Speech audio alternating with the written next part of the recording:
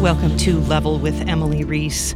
This is music by Oleksa Lozowchuk for DLC for Horizon Forbidden West called Burning Shores.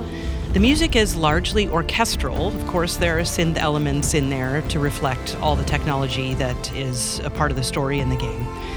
Two singers are in the soundtrack representing the main characters, and cellist Blair Lofgren is heard throughout the soundtrack, as is often the case with Oleksa's music.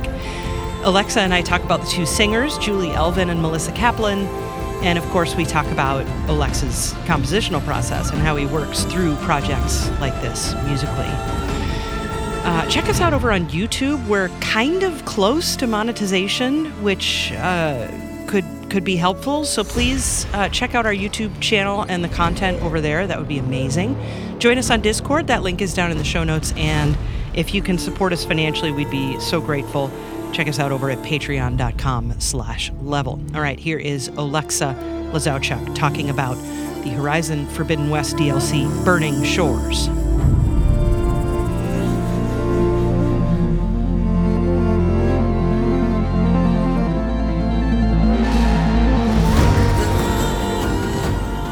It's called Burning Shores. It takes place in kind of a LA that's falling apart, I guess is one way of describing it.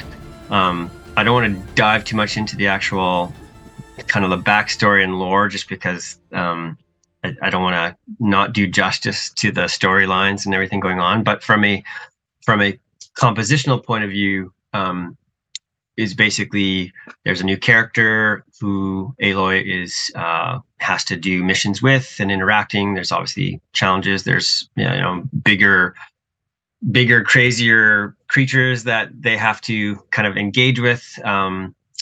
And for me, it was just continuing, kind of extending what we did in the mainline game, but giving it a little bit of a unique twist. A bit more epic, I guess, is one way to describe it, in terms of, some of the battle music was more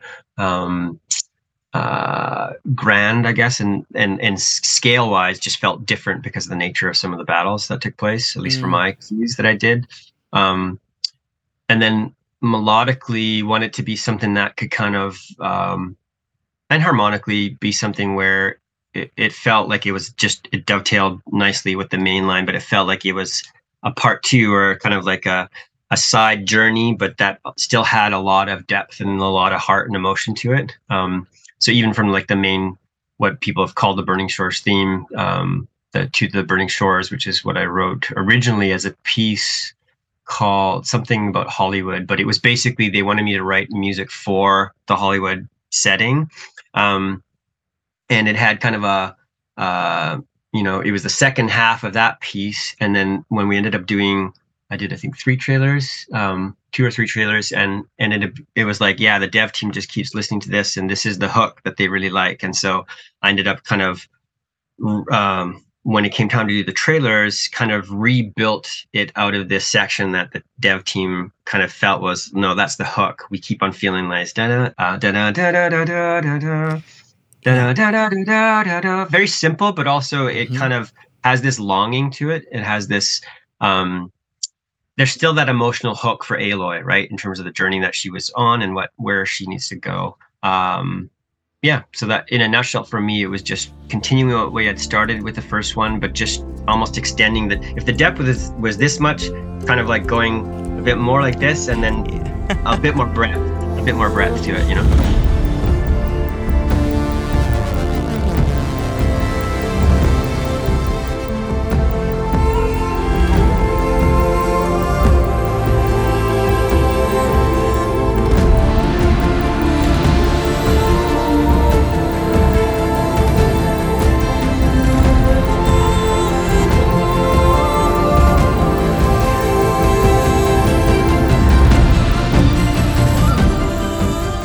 And of course, you mentioned the other character, which is why there are 2 female voices, correct? Yeah, that's right. Yeah. Mm-hmm. Yeah, a huge part of this. So, let's go ahead and talk about those 2 women right now, Julie Elvin and Melissa Kaplan. Melissa Kaplan, of course, I've been a fangirl of since, Jesper Kid's Assassin's Creed. I mean, she's Yeah. the voice of that, and there's just this purity, this almost like that English choral tradition quality that I hear in her voice. It's just so, little to no vibrato and just pure, right? It's just this tone. I absolutely love it. And of course, Julie's voice is absolutely gorgeous too. So talk to me about working with them and, integrating that into the score so heavily.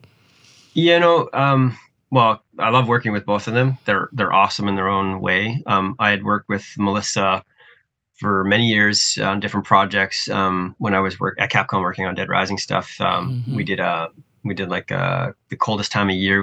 Oh, Christmas tree, oh, Christmas tree, how lovely are thy branches, oh, Christmas tree. And she's great. She's such a versatile singer in so many styles. She can do crazy vibrato as well, but I find her voice, there's a purity, like you mentioned, there's a purity in her voice which really cuts through. In mixes, like forget about the arrangements and the songs, like in mixes, she's just so easy to work with because her voice just soars, right? In a unique way. It's kind of like it has like, even if she's like pushing notes very strong, they're still very focused, right? Like you think of high frequencies, the higher you go, the more focused they are, and you can kind of pinpoint where they are. It's the same thing with her voice. It's a very peculiar voice, and it's very like when you hear it, it can just like cut through a mix and cut through to get to you right away. So I ended up using her on. There was a Horus type beast, I guess. I don't even know what you call it. It's basically an enemy that you battle in a game, which is still kind of larger than life and beautiful, but also still kind of like a challenging enemy that you have to overcome.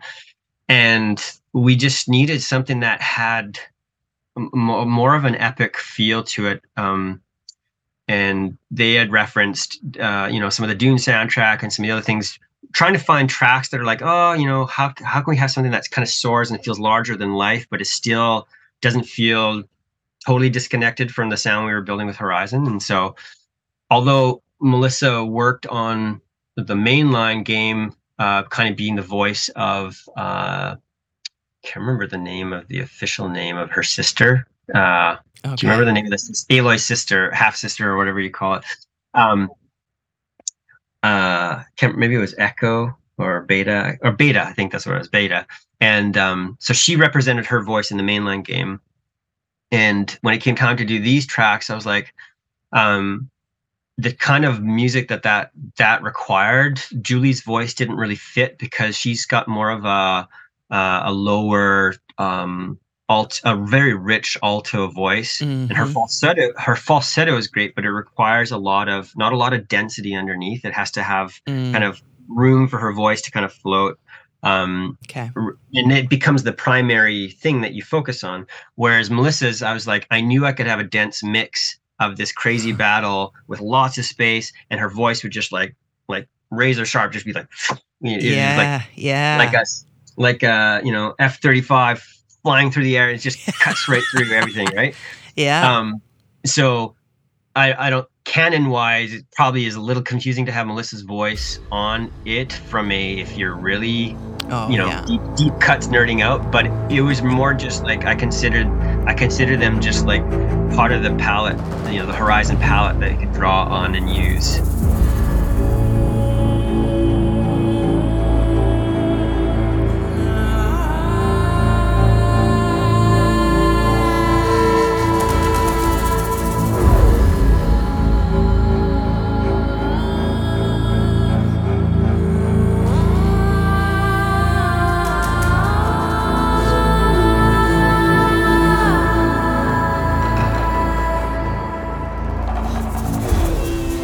Whereas Julie's role on this one was really about the personal story on Aloy and her kind of romantic interest as well, and the conveying Aloy's inner world, and really taking the time to even for Julie, actually, writing this piece for her was very interesting. There was a cue called The Idea of Home. It was really about trying to peel back all the different layers that Aloy would be feeling in terms of all the emotions she was going through, particularly as a Stoic character who had never really expressed her emotions Right. in such a way at all. That process in itself is it requires a lot of nuance, a lot of delicacy, and so even working with Julie, it was like exploring, like, okay, well, what are the different timbres that not just melodically or harmonically, but even texturally, like, what are the different timbres that can come out to convey all this range of emotions and nuance that we need to convey, and stuff. And then for to the Burning Shores, of course, we use Julie's voice kind of being the voice of Aloy as she's, soars above Hollywood and kind of repeats that leitmotif over and over again.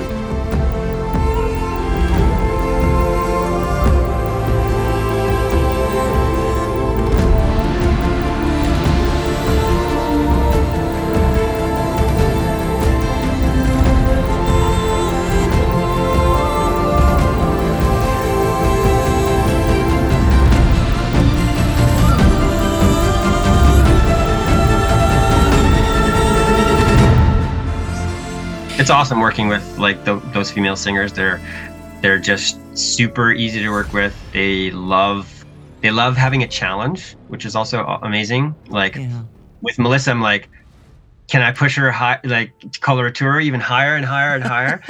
And with Julie, it's funny. We spend time because she also does therapy, like I think it's voice therapy or other things. She helps different clients. Okay. Not aside from her singing career, and so with her, we're breaking down phonemes and we're breaking down like actual like this syllable and how it rolls off the tongue and the timing of things. So it's very interesting how I try to tailor the writing to what they are interested in, and I'll try to bring out the best out of them. Instead of just writing lines and being, okay, play this melody. It's like, okay, no, I'm going to write it for you because you're the instrument, and that's what needs to come out. Yeah, I mean, you said a bunch of things there that I kind of have notes about in various ways. There is a battle track on Burning Shores called Steel Snare. I assume it's a battle track, and this is Melissa singing. And is this the combat track you were talking about just then, about how dense it is? Yeah, it's amazing. Yeah, I mean, that's a battle track, and that is there's multiple stages for this Horus kind of creature in the game. Okay. And one of the phases of the battle is, I believe that's what it was used for, it's actually that one. Now that I think of it, I think that is the ending. Yeah, that's the very last one. That's the very last battle when you're fighting the Horus. So you've done two sections of the battle beforehand, and then it's kind of the culmination of it. We changed the order of it on the soundtrack just because it felt like the flow made more sense and stuff. But but there's an example of a super dense arrangement with a lot of like, I call it like Marco Polo, but it's basically you have a melody and then you have a counter melody and then you have a new version of the melody with something else. Yeah. And somewhere in between there, she needs to cut through the mix and kind of like still be like, hey, I'm here. Right. Right. And so again, you hear, I always know that I can, she has I can't remember how many octave range, but it's still like it's usable notes. Sometimes you have a range, it's maybe an octave, maybe a bit more than an octave, but like with Melissa, I'm able to actually like have a 2 octave range sometimes of a melody that can still be like you can make sense of it on a laptop or your phone or on a full range speaker system. So amazing. This was the Steel Snare was an example where I could, she could start off being da, da, and then she can just go up from there as high as I want, basically, right? So wow.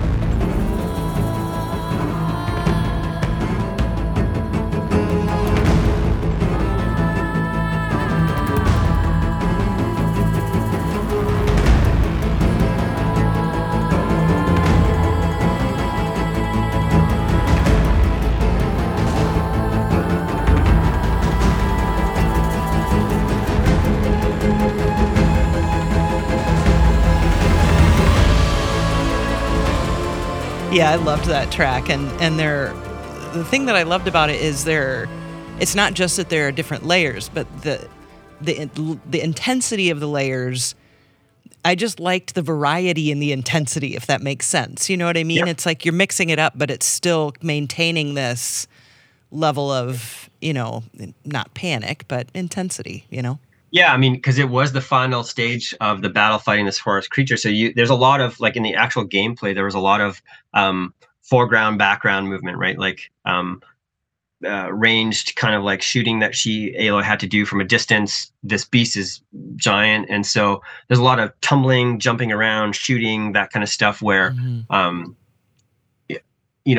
try to structure those in terms of musically. I try to structure those in terms of like there's something new every 4 bars or 8 bars or 10 bars, and that includes variation on devices that you use to create intensity or to contrast it, right? So sure. So sometimes it's going from like a that kind of like a frantic feel, whether that's with strings or with sound effects or whatever, or percussion, to other stuff which is more like this big arching legato lines of da da da da da da da da da da da da da da da. It's like it's just expanding, right? So the intensity is not there necessarily with like battle percussion and stuff like that going on, but you're creating an expectation of tension and release, or this like I can do this, like Aloy can do this, she can beat this beast, and you do that by playing tag, right? Sure. You basically just play tag and kind of melodies of hope, and then chaos and frantic feelings, and then melodies of hope or harmonies of hope, and you kind of just go back, you play ping pong back and forth between those, right?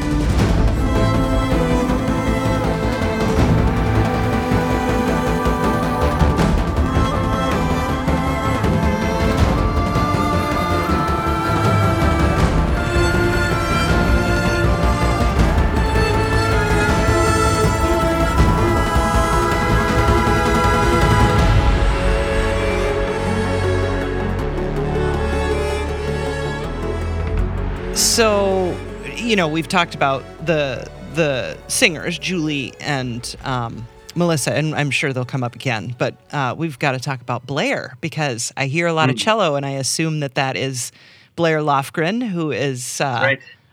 Brother-in-law to you, but also musical muse in some ways. So Yes. Tell me a little bit about that.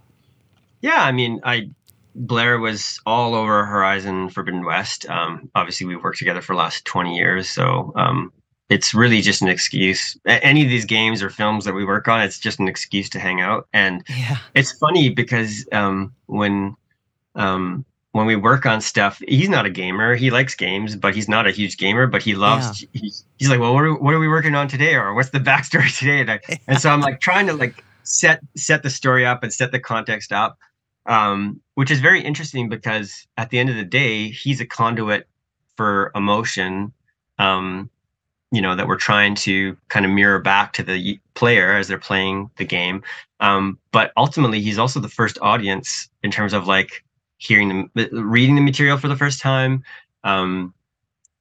understanding like pretty quickly like whether or not something's going to resonate emotionally, right? Because the player that's literally what they have to do. They have to resonate emotionally to whatever you're giving them. Yeah. So the process is usually a combination of a couple of things. It's usually like he loves the melodies or the parts that I give him to play, or if it's like we want to do more intense stuff, it's like, okay, well, today we're doing like death metal band on a drop C string, and a bunch of chug kind of stuff. And then other times it's like on, I think it was Titan's Wake. Yeah, on Titan's Wake, it was so cool. At the beginning of it, the track, it was it's basically, I was like, okay, Blair, I want you to hold this note, just this drop D or whatever the key was. And I want you to basically, I'm going to conduct you in real time. You're going to be like a filter. You're going to open up the shape and the texture and go closer to the bridge, and basically morph texture back and forth. And we're just going to create a bed of texture, and we're going to track you and stack you split you over a couple of octaves and just build that up. And I would take care of it in post-production after. So that would be an example of like, I would just say, you're fighting this beast. This is the first stage of the battle, but it's like the focus is on, we want major depth of field. You're in the middle of a canyon. There's this beast far away, and scale is everything. So we're just going to explore scale by virtue of the texture that you give me, going louder and softer. And I'm going to conduct, I'm going to open you up. And literally, like, if you go back to the original recording, I think we did it on the first take because he had to go take care of his daughter or something, but it was the perfect take. Wow. And we just recorded it, created a bed, and probably the first 2 minutes of the track literally were untouched. They just became the rock bed, I guess, which I built everything else on top. Melissa adding her voice, all the other parts on top of it. But that initial, like, something's breathing and it has space, just came from working with Blair, of like performing literally a single note and just kind of breathing, making it larger. So imagine we didn't have a score. I mean, we had a score, but for that one note, you just imagine a whole performance of a bunch of hairpins conducting, texture, moving and stuff. So that kind of stuff is interesting because you would not get that with even if I were to record that with like a professional overdub, cellist, or if we were in London, we were recording something on stage, you just don't get that kind of texture because you're under the constraints of budget, time, lots of minutes of stuff to go through. So you don't have time to really experiment with a lot of that stuff. Right. Yeah. And our ability to do that in one take comes down to the couple of decades of working together. Like, we have a shorthand. I don't even have to say anything. I just make a gesture, do something, and we know. So, so that would be the bonus of having that history. Absolutely. Absolutely. You kind of did some of that with him, I feel like, in the title track, right in the beginning. It sounds like it could potentially be cello just really far away with kind of a thinner texture on it. Can you confirm or deny? So at the very beginning, playing the melody, that's actually that is actually Drew Jureka, who's also a good friend and colleague who played on Horizon Forbidden West. Okay. He actually he does the string arrangements for, who's that French popular singer? He's like a Grammy Award winning guy. He's amazing, but he performed that on Hardanger. Oh, really? Okay, cool. Yeah. That makes a lot more sense. Okay.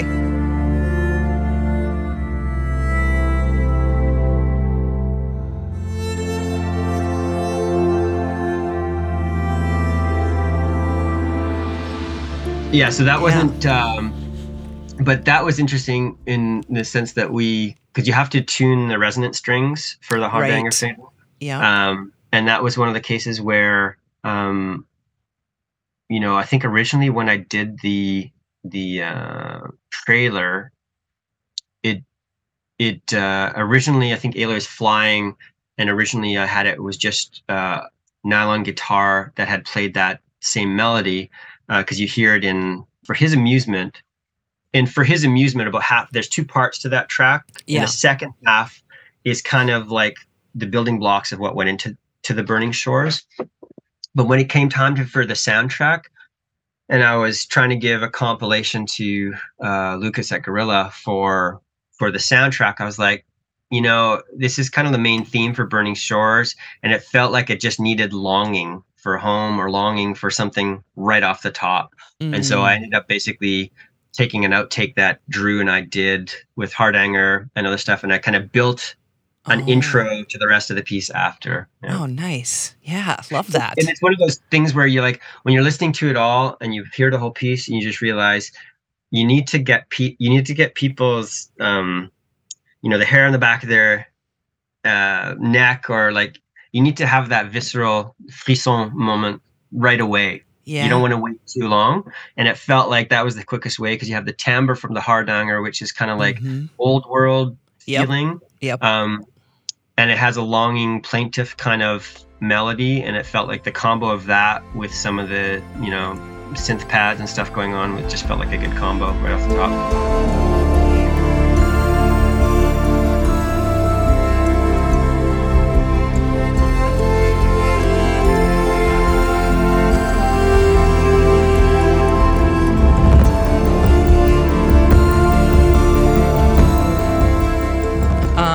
mentioned For His Amusement. Again, just loved this track. And a lot of cello in there too. Is he just overdubbing? Is that when there's like two cello lines playing? Is that him? Yeah. So he was just tracking himself. Okay, yeah. I wrote multiple parts, but basically got him to do it. Mm-hmm. That one again was more of like because it's a canon. It's a motif that repeats and builds. And builds. It felt like it was the right thing. I could have arranged it for traditional string octet or whatnot, but I find when you start getting arrangements that are quite dense with modern production, that a lot of the voicing that you have in string quintets, quartets, octets, they work great for like a rich, balanced sound, but they don't work great for cutting through as like a soaring motif on top of a bed of other production elements. Okay. And it felt like having multiple cellos it'd be kind of like, if I had a viola da gamba, a cello, and something else, they're close in terms of the family, in terms of the range of the sonority that comes out of it. But they all are kind of like it's like having a trio of, soloists basically. Yeah. That get to interweave. Whereas when it's in a quartet or quintet or octet, it's more about like the homogeneous sound together that they make. Yep. Yeah. Does that make sense? Oh yeah, absolutely. Yeah. I just loved that when he would do those duets. I just really, really loved that. And then also in that track, For His Amusement, this low flute that keeps coming in and stuff. So tell me about that, because it's in more than just that track. That is Gareth. Gareth McLaren. So he was the flautist on Horizon Zero Dawn and Horizon Forbidden West. And he's one of the best in the world. I think he was the flautist on Lion King and like. Oh wow! He's kind of like he's first call flautist. He plays every kind of flute known to man. He even has one E flat flute. There's only a handful in the world and stuff. Wow. Again, another one of those people who are like, you can give him a score, you can hum a melody, you can change things on the spot, and even improv, and he's just awesome. He's just like gives it right back to you, but makes it just really beautiful. Can take a single note and make it mean something, right? Yeah. I mean, the tone is beautiful.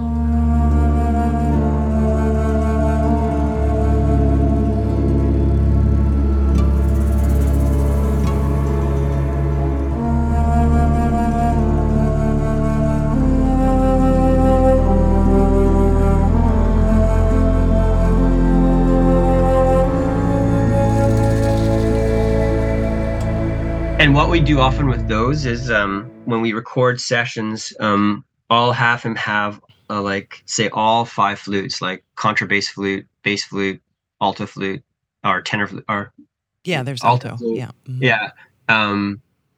Concert flute, and even a gold one, and then the E flat one, which is is great for like more like not penny whistle style, but like it has a particular character for it. And what we'll do sometimes is I'll track.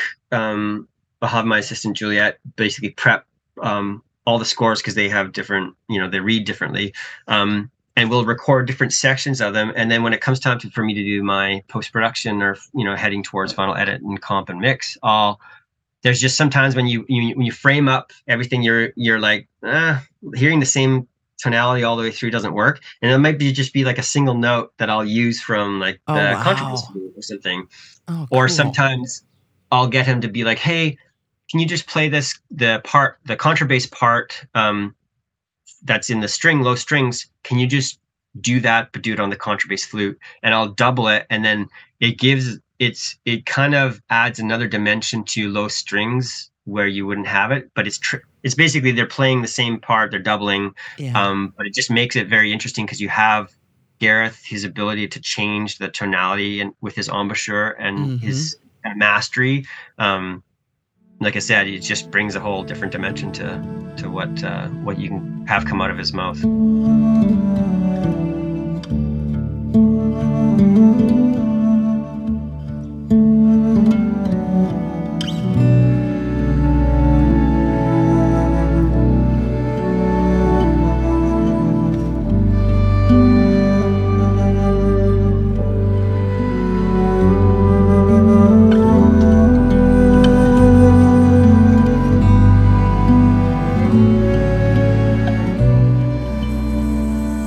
And then, of course, one of the, I guess, defining characteristics of the world of Horizon is this kind of, old modern, but with new and all. So there's this juxtaposition of, spears and bows and arrows, but then there's technology. So, those are, I think that change is reflected with synth pads and stuff like that. So, talk about when you choose to put that in, or at what stage are you working with synths then?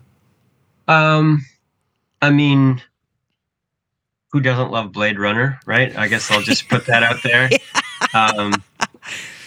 But I would say, I think what people love about, say, Blade Runner, those kind of soundtracks or things that incorporate instruments that make that kind of sound, is the expression and how musically expressive they are as analogs to the real instruments, right? So synths for me on Horizon Forbidden West and on Burning Shores, they pretty much are, there's the juxtaposition for sure between kind of like a digitalized or virtualized version of organic matter. There's that dimension for sure, and that often was explored with oscillators, synths, arpeggiators, that kind of stuff, to kind of bring it back to the kind of the robot world, AI, computers, basically artificial intelligence, all that kind of stuff.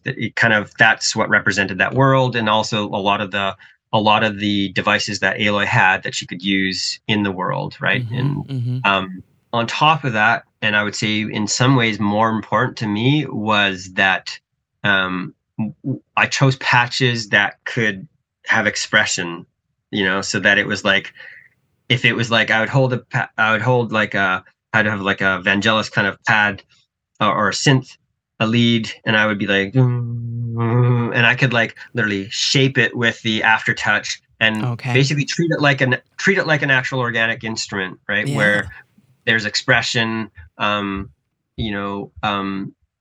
find those things, they're great ear candy. People love the ear candy, but they're also, I don't know, they're just an interesting thing, because they feel like you're breathing life into something that doesn't have innate any kind of breath in it, or any kind of inherent life in it, but it has the potential. It's just like pregnant with potential. It has this ability to like surprise you, give you randomness, and then you kind of shape those mistakes, or you shape the chaos as it's coming out, right? And you make it musical, and then you curate that, right? Like most of the time, what people hear on, especially modern soundtracks, is if there's anything that's been kind of performed to be expressive with those synths, there's probably 40 or 100x more material that you've never heard, because it takes so much trial and error to find those. But then when you find that one thing that's like 20 seconds of gold or 5 seconds of gold, you can't reproduce it again. It's very difficult to reproduce. But you end up building kind of scaffolding around it, musical scaffolding around it, because that becomes a signature piece for it. So that's the kind of role that when I'm producing this stuff, I was always like, okay, find those sounds that are musically expressive, try to like take some of the main melodies, break them down into something, like if you had a melody like da da da da da da, you have a repeating note. On a string instrument, repeating notes, you can change your bow. On a synth that has just the on off, it doesn't sound really musical to go da da da da da, right? So you kind of simplify parts, or figure out where maybe it's like the last note da da da da da, and then the synth comes in on and gives you the shape that you want. So it's really more like I think the synths worked as like salt and pepper. They just added the seasoning where it needed to be.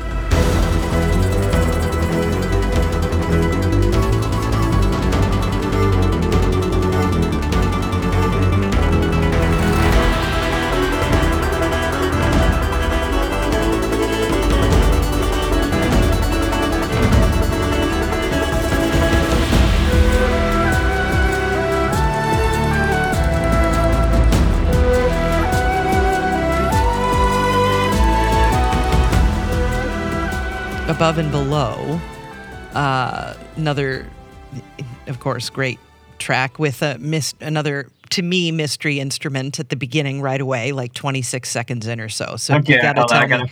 Yeah. I love it. I love it. Guess, what do you think it is?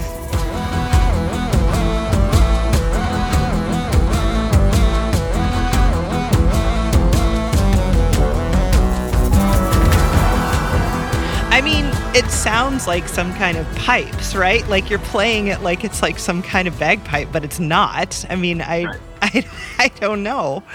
Okay, so first of all, I love working this track. It's a great one. I remember I was in Palm Springs at the time because I had some meetings in LA. I was relaxing, or I was working. My wife was relaxing at the time. We were staying at a friend's place. I literally had the laptop that I'm on right now.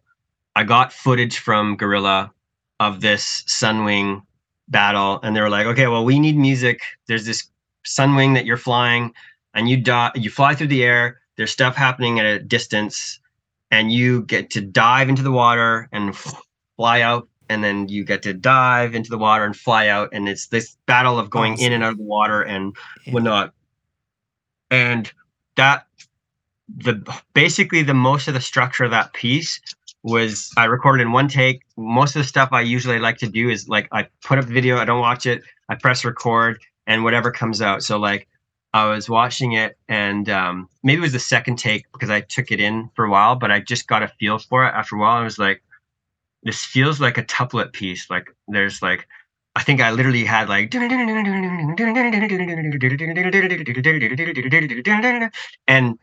and I built the whole piece and the tempo after that. And then that section, I was like, okay, if we keep on going with this, I'm like,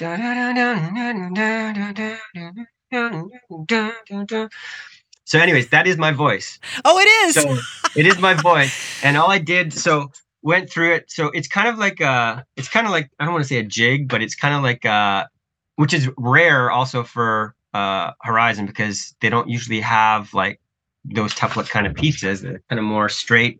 But I was like, Lucas and Gorilla has all been very good to me as they've gotten to know me because they just start trusting my instincts. Yeah. And my instincts on this was just like, no, this is like, I feel a lot closer to how to fly a pet dragon than, than just traditional Halo stuff. And I'm like, she's on a Sunwing diving into the water near the hills of Hollywood. Like, this is kick ass. Like, there's got to be a lot more to this. This felt a lot closer to like a God of War feel or like some other games that are more fantasy like. So I was just like, okay, I'm just going to go with it and do it. So my voice, basically I laid the framework for the piece down, built the structure for it, recorded all the parts. And then I was like, it still needs something robotic, something to bring back the world of like the facsimile or the digital side. And so I just recorded my voice doing it, and then I ended up processing it kind of like through there's a plugin called I think Little Alter Boy or something. Yeah. And you can constrict like things you can change the formant and the pitch, and you can change it so that it's almost like a robot, and it ends up constricting it so it's very it's kind of like auto-tune but not auto-tune. But then because I performed it, I could add lilt into it and have like stressors and things that go. And then you add effects on it and kind of couch in the mix and add other parts, and it kind of works.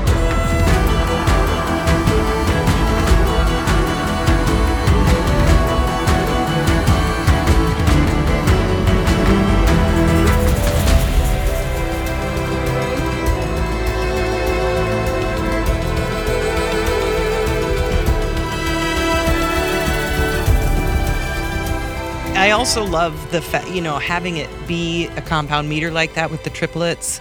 Like, you're so much music about water is, right? And flying too.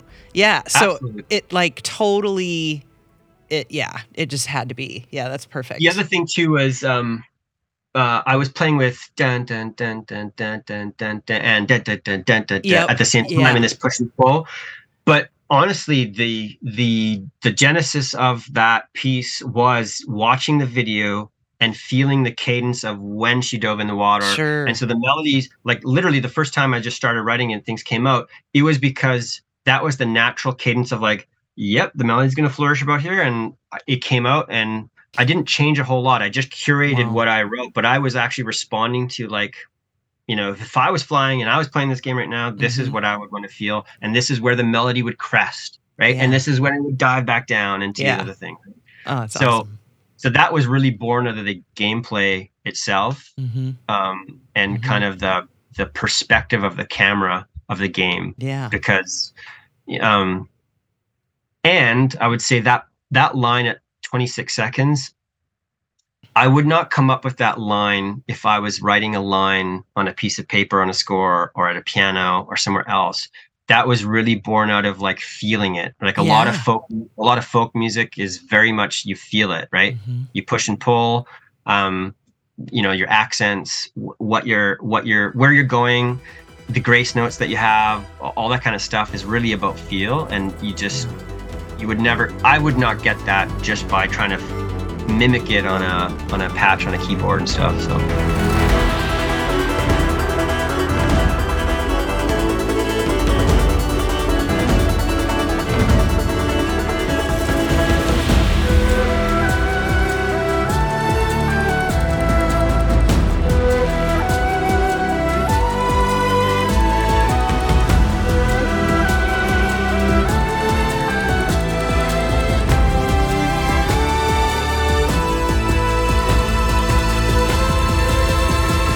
The other thing too is when you sing it, it forces you to take breaths.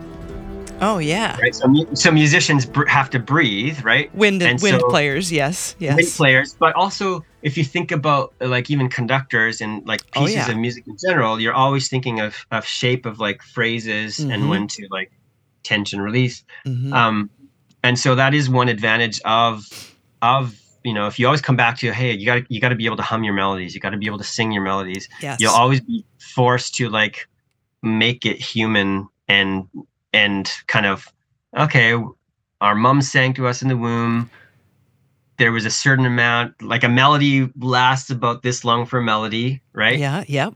Just with using the physical limitations, they kind of informed the language that we got used to hearing. So I kind of view melody the same way too. It's like, it should be something that, regardless of the harmonic underpinning or everything else that you do underneath it, you should just be able to hum it or whistle it or sing it, right? Yep. Yeah, absolutely. Yeah. Someone I once knew, this is really great and also kind of has some really great transitions and changes in it. But it starts in this really dreamlike, almost lazy way, it's just very kind of slides around. And I loved that kind of ambiguity to it all. So, and just, there are other things I'll mention, but go ahead and talk to me a little bit about how it starts in that way.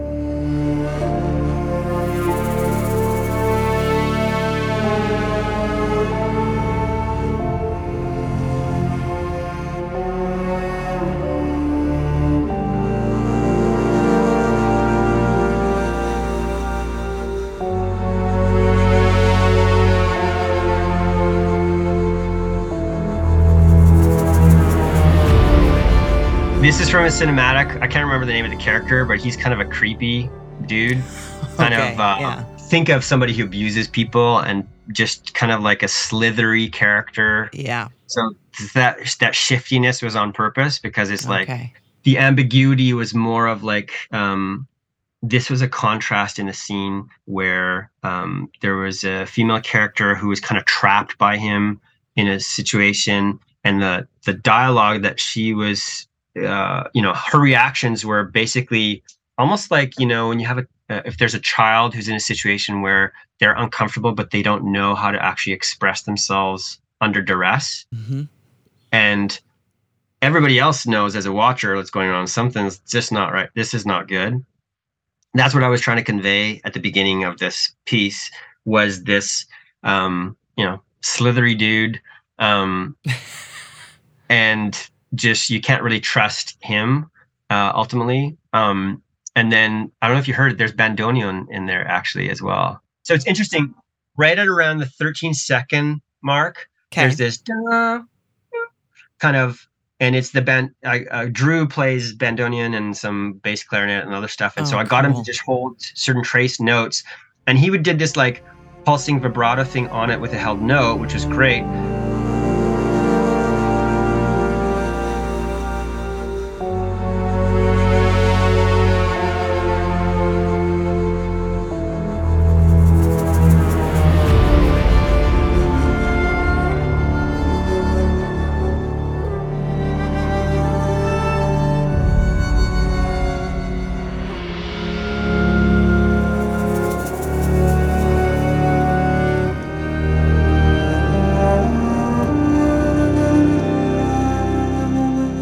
Which mirrored that synth, the Vangelis kind of pulsing stuff too. And I tried to marry those both so that you had the synthetic sound, but you also had an organic generative instrument that did that. And then that piece, basically as it builds, the 1 minute mark, I start bringing in mandolin, and it's starting to basically get this pulse, because basically we have the creepy start to this, we have the creepy start to the cinematic. Yeah. And then you can see the wheel starting to turn in the character's head of like, what's he going to do? How is he going to figure things out? And so the mandolin, I started to have this pulse, which is basically a tight cluster of notes that were dissonant with each other. But they were kind of just this pulsing, like things he's ticking away, like how is he going to take advantage of the situation and build. At the same time, Aloy, and I believe Seika was in that scene as well, they're also devising how are we going to help this girl under duress and basically take care of the situation. And then it crests basically at the point where they take action, which was at the right around minute 30, minute 26 or something. You could be like, Aloy and Seika are like, we got to take action. You're out of here and stuff. So.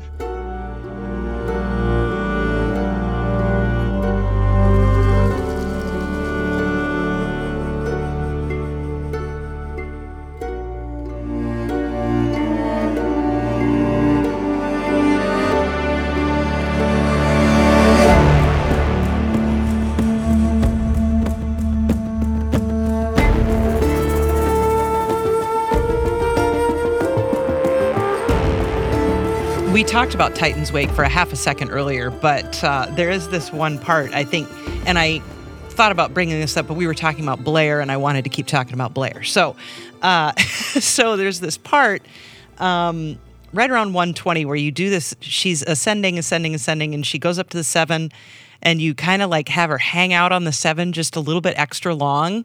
And so it creates this really great dissonance. And I loved it. It's like a suspension that in the Baroque era you would have gotten thrown out of school for, kind of thing. But it was just absolutely lovely because you can tell there's multiple, she's being molted, right? So there's more of her in there.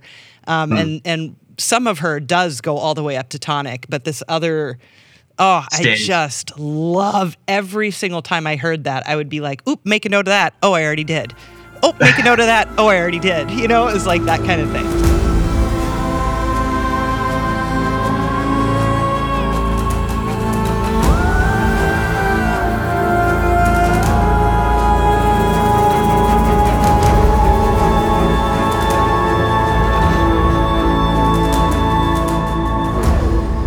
So the one thing that I think people underestimate, I think a lot of composers and artists underestimate the power of, let's call it an eson, like a tonic, like the notion that you have a root, a plumb line. You know, people do this all the time. You have some device in your house that is running, it has a motor or is on electrical, and you have a hum that's at a bass note, and then you have a melodic line that you kind of just hum and sing along, and you can kind of like pivot right close to it, and it's dissonant. You can go right above it and then become consonant. And one thing that in this case, the reason that it works really well is a couple of things. One is Melissa's got a super pure voice, so when she hits a note, even if she's rubbing for a certain period of time and then moves up, you still have the decay off these. Like I think that was a 10-second delay. I think like a reverb. Like you have a Okay. lot of space on this, so there's a Yeah. lot of like a lot of the there were multiple parts in there, but in addition to that, you also have the natural decay of, Yeah. you know, like in the country of Georgia where they would sing in the mountains with like a 10 or 15-second reverberant time. You could basically kind of harmonize to your own your Yep. original Yep. notes. And it's the same thing in this case, which I think added to the feeling of it being more larger than life and more epic in kind of, because you literally are projecting those clusters of notes, including the tonic and whatever else, are going out, and then you're able to kind of surf and Yep. bend up, bend down, but you still have that plump. It's kind of like if you have a stable fifth, right? If you have whatever any fifth, a Yeah. tonic and a fifth above, doesn't matter what you do up top, you got the stability of the fifth on the bottom the whole time. Yeah. Take away the fifth and it's just the tonic.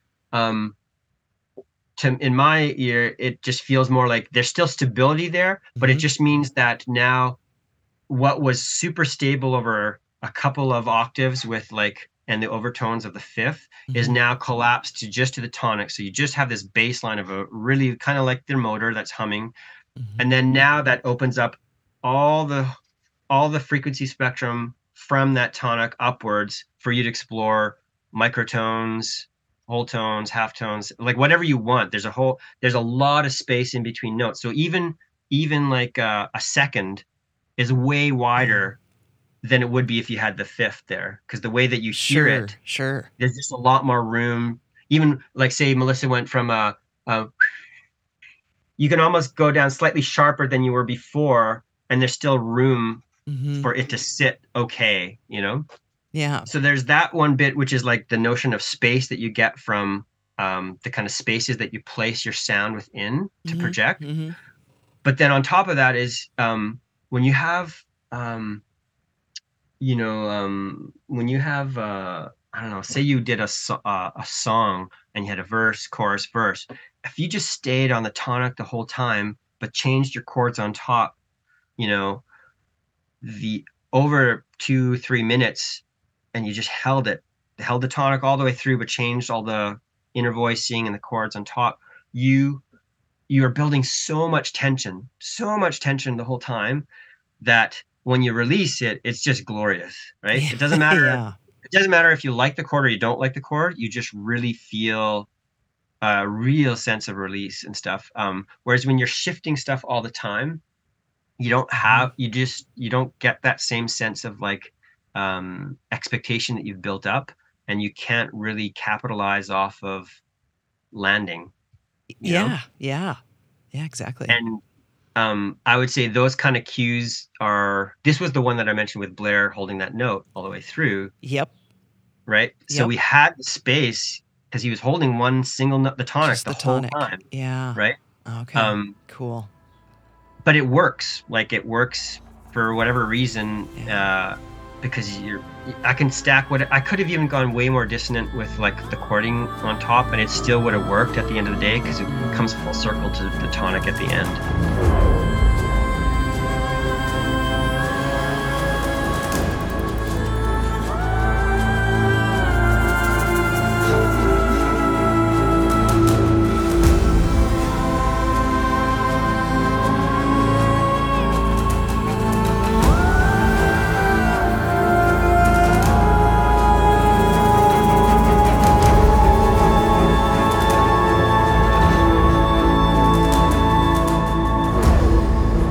The idea, we'll come back to Ruins Rise in a minute, but the idea of home, this is about as warm as it gets, the sound from this.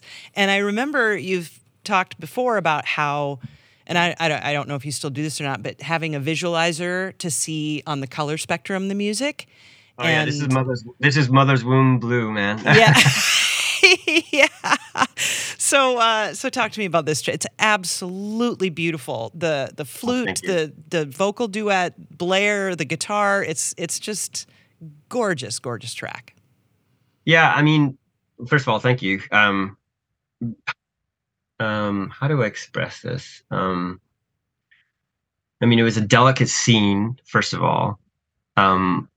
So not just the content of the scene, but the actual, like, literally the actors, when they were like Seika's actor and Aloy's actor, when it was like they were like whispering, like it was like very quiet. So um I had to literally record and play everything very delicately and still find range within that, right? It's kind of like, imagine the only dynamic range you have is triple pianissimo and double pianissimo. And within that, you have to create a lot of range for where you can go. Yeah. Of course, at one point you get to go to mezzo forte at one point, but pretty much you stay there the whole time. Yeah. So my it was a very similar thing. Like, I put up the scene, I drop tune the guitar to some open tuning so that I could basically, and I performed and sang it the first take, basically same thing. It just came out naturally, which I find usually is the most, I do have to tweak it, but usually I find that is the most immediate emotional response to a scene like that, is just to feel where things are going.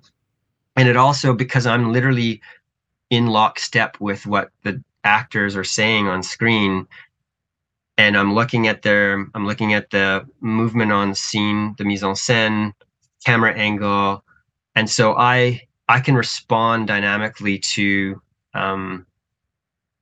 what they are saying and how they act in real time, which is really important for a scene like this, because it's like 4 minutes long. Right? It has a couple of endings and alt endings, because there's choice involved based on the player and what they want to do. But if I were to take this scene and score it in sections, like, I'm going to do the first 20 seconds, and then I'm going to go until I'm happy, and then I'm going to score the next section. You don't get, I don't know if I use the right term, but like, you don't get to live through that as one continuous experience. Yes. And there is something to be said, like, when you're a gamer and you play it for the first time, or you're watching a scene for the first time, you only get to live that lived experience once, like that like portion of time once. And so I really I try to protect that as much as I can the first time I engage with it. And then also, like, I find that it sets the guardrails for how wide I can take my dynamic range. How, like, even like going from like da da da da da da da, even knowing, like, okay, I'm going to change it from a da da to a da da da da. Instead, it depends on the pitch center of Aloy's voice and Seika's voice when they were talking. Sure. Yeah. Right? Competing frequencies, right? Competing frequencies, but also like, they're saying stuff really quiet, and they're very emotional, and they're like, I felt this way. And it's like, it's literally right in the range of like the low flute and the cello and other stuff. So I have to basically contour melodies. So it'd be kind of like if you take a chord, like a triad of say C major, and I'm like, okay, well, in third or second inversion or whatever of that chord, it's too close. So then I have to go and try first, or try, and you just kind of find where are those sweet spots where there are lanes that you can stick in. You can kind of switch lanes, but you have to choose when you switch lane. And usually it's like after they deliver the line, or when you change an instrument, or if you want to accentuate like a line and prep because they're going to pivot to some other emotional beat that they're going to hit. Then you key off of that, and then you do it. But in this case, it's pretty much talking all the way through the whole scene. So it meant taking them on an emotional journey musically and harmonically from beginning to end.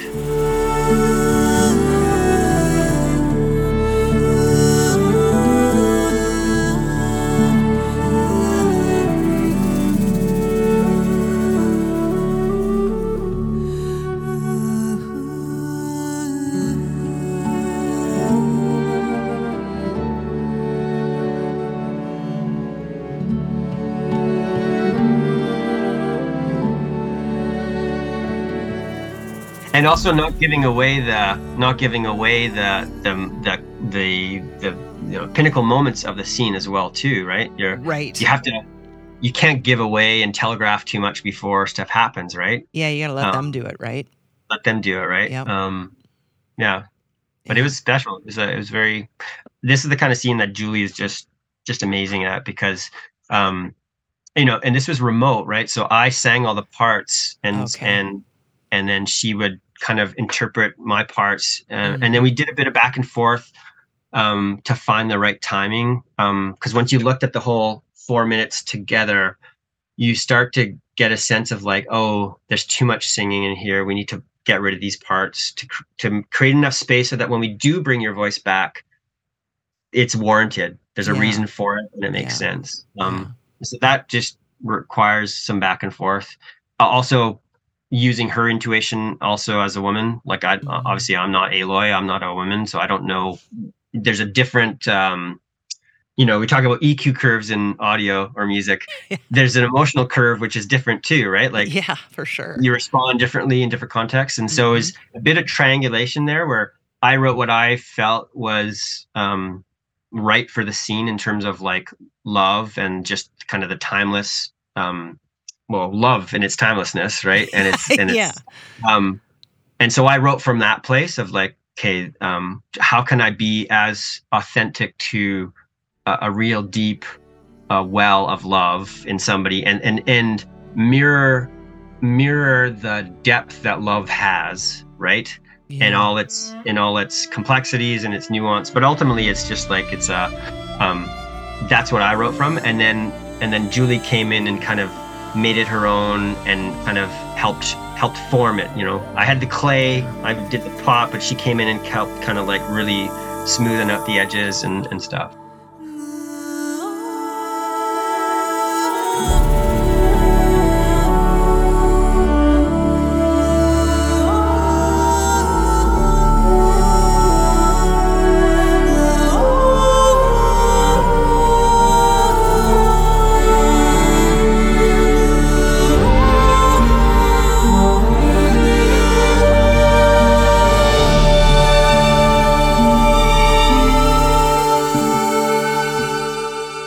Rise.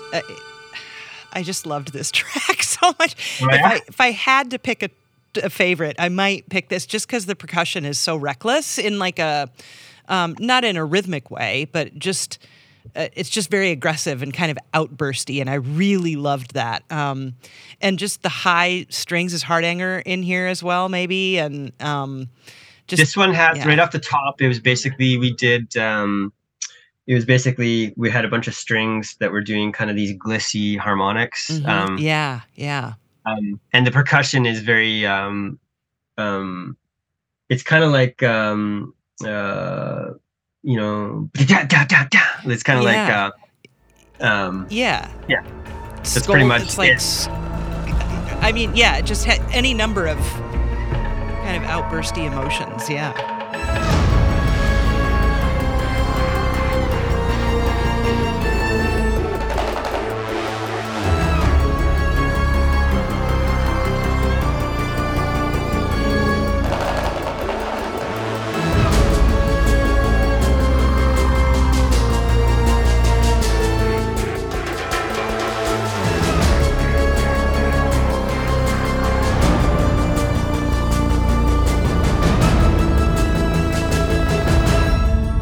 And it also has a very, it almost has like a battle tribal feel to it as well, right? Because it's like almost like a call to arms, I guess, in some ways, or preparing for the worst, but it's also very visceral, right? Which is a very interesting thing, because this one also has a tonic that's held for a long time, drone. And so the percussion basically is there to be like, it's almost like, it's like what you would feel in your body as you're putting on your gear for war or for some, right? Yes. Yes. I don't know, that's the vibe that I got, which is kind of like, yeah, it's not that it's unpredictable, it's that it's very like it's getting ready to strike the coil, right? It's like it's Yeah. that moment. It's kind of like a Tesla coil, actually. It's like you don't know when it's going to zap, but Yeah. it's like it's very like it's ready to like Yeah. hit hard basically at any moment. Yeah, and also the play with major and minor third too, right? You've got them both Mhm. in there, which is really cool, especially when you've got tonic establishing tonic. So I liked that too. It is also closer in many ways to, um, I think of like more melismatic kind of ancient scales, Hmm. Indian scales or Arabic scales or other things, which are like um, you don't need harmony. You just Right. you have a melody and you have an Hmm. eson, right? You have like Hmm. a tonic, but even the eson can change. It's more modal, I guess, but not Hmm. Western modal. It's more of a like I said, more ancient, I guess, in a Hmm. sense. Hmm. So it feels a bit more primal that way too, Yeah. in some ways. So Yeah. yeah, that's funny. That is your favorite one. That's hilarious.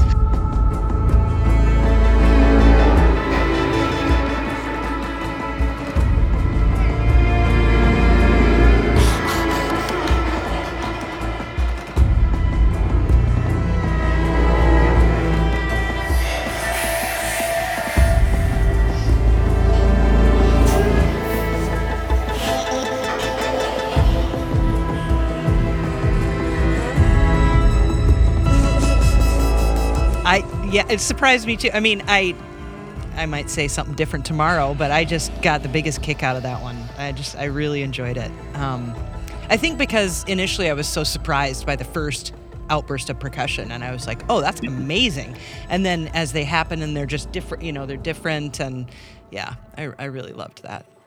And I love the transitions from minor to major, right? Like Yeah, when you have a consistent tonic all the way through, um, you can just change things up to make it interesting, but they don't stray so far away from because you have a solid root, right? mm-hmm, mm-hmm. But it's shifty, which is Yeah. nice to work with as well.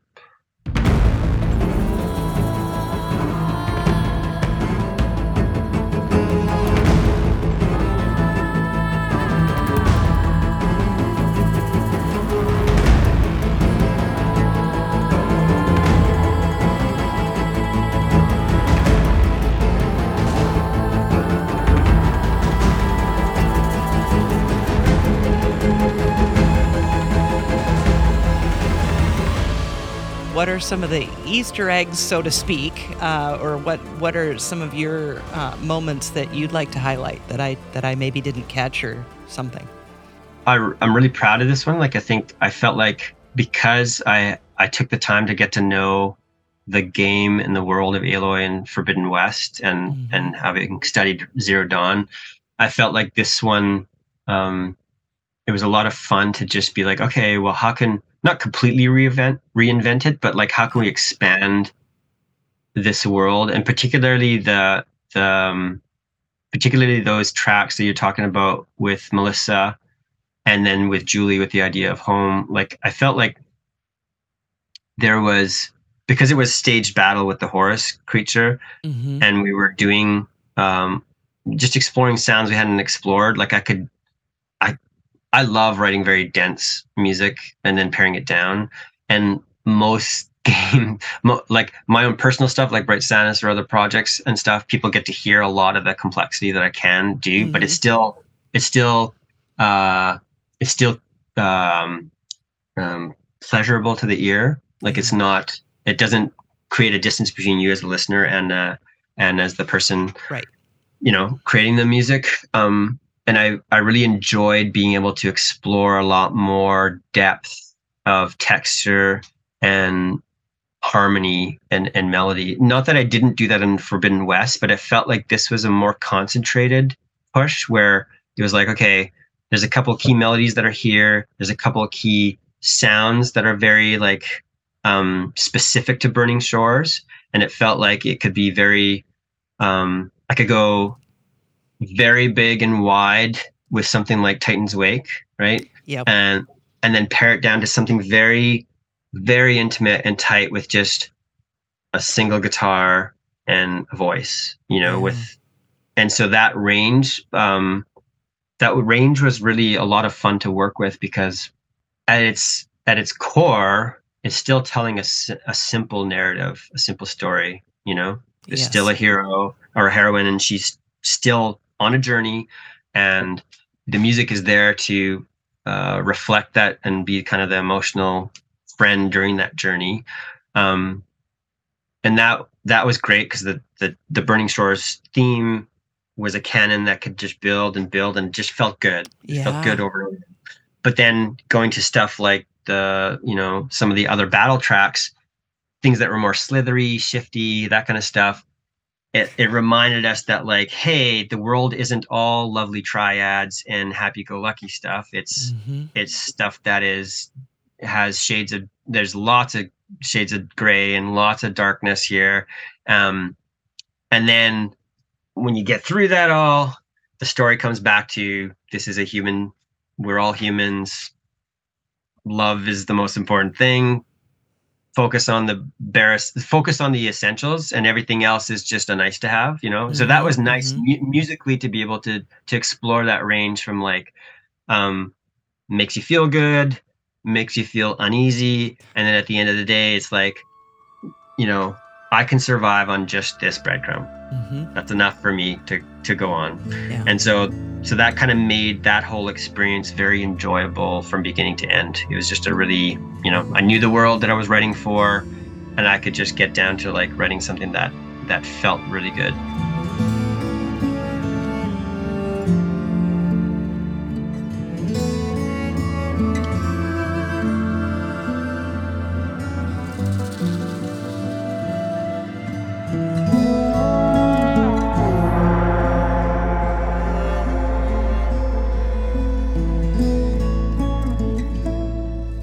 Just beautiful, as always. It's just so much fun to hear your new stuff. So I loved it. It was a pleasure to listen to. Awesome. I appreciate that, Emily, very much.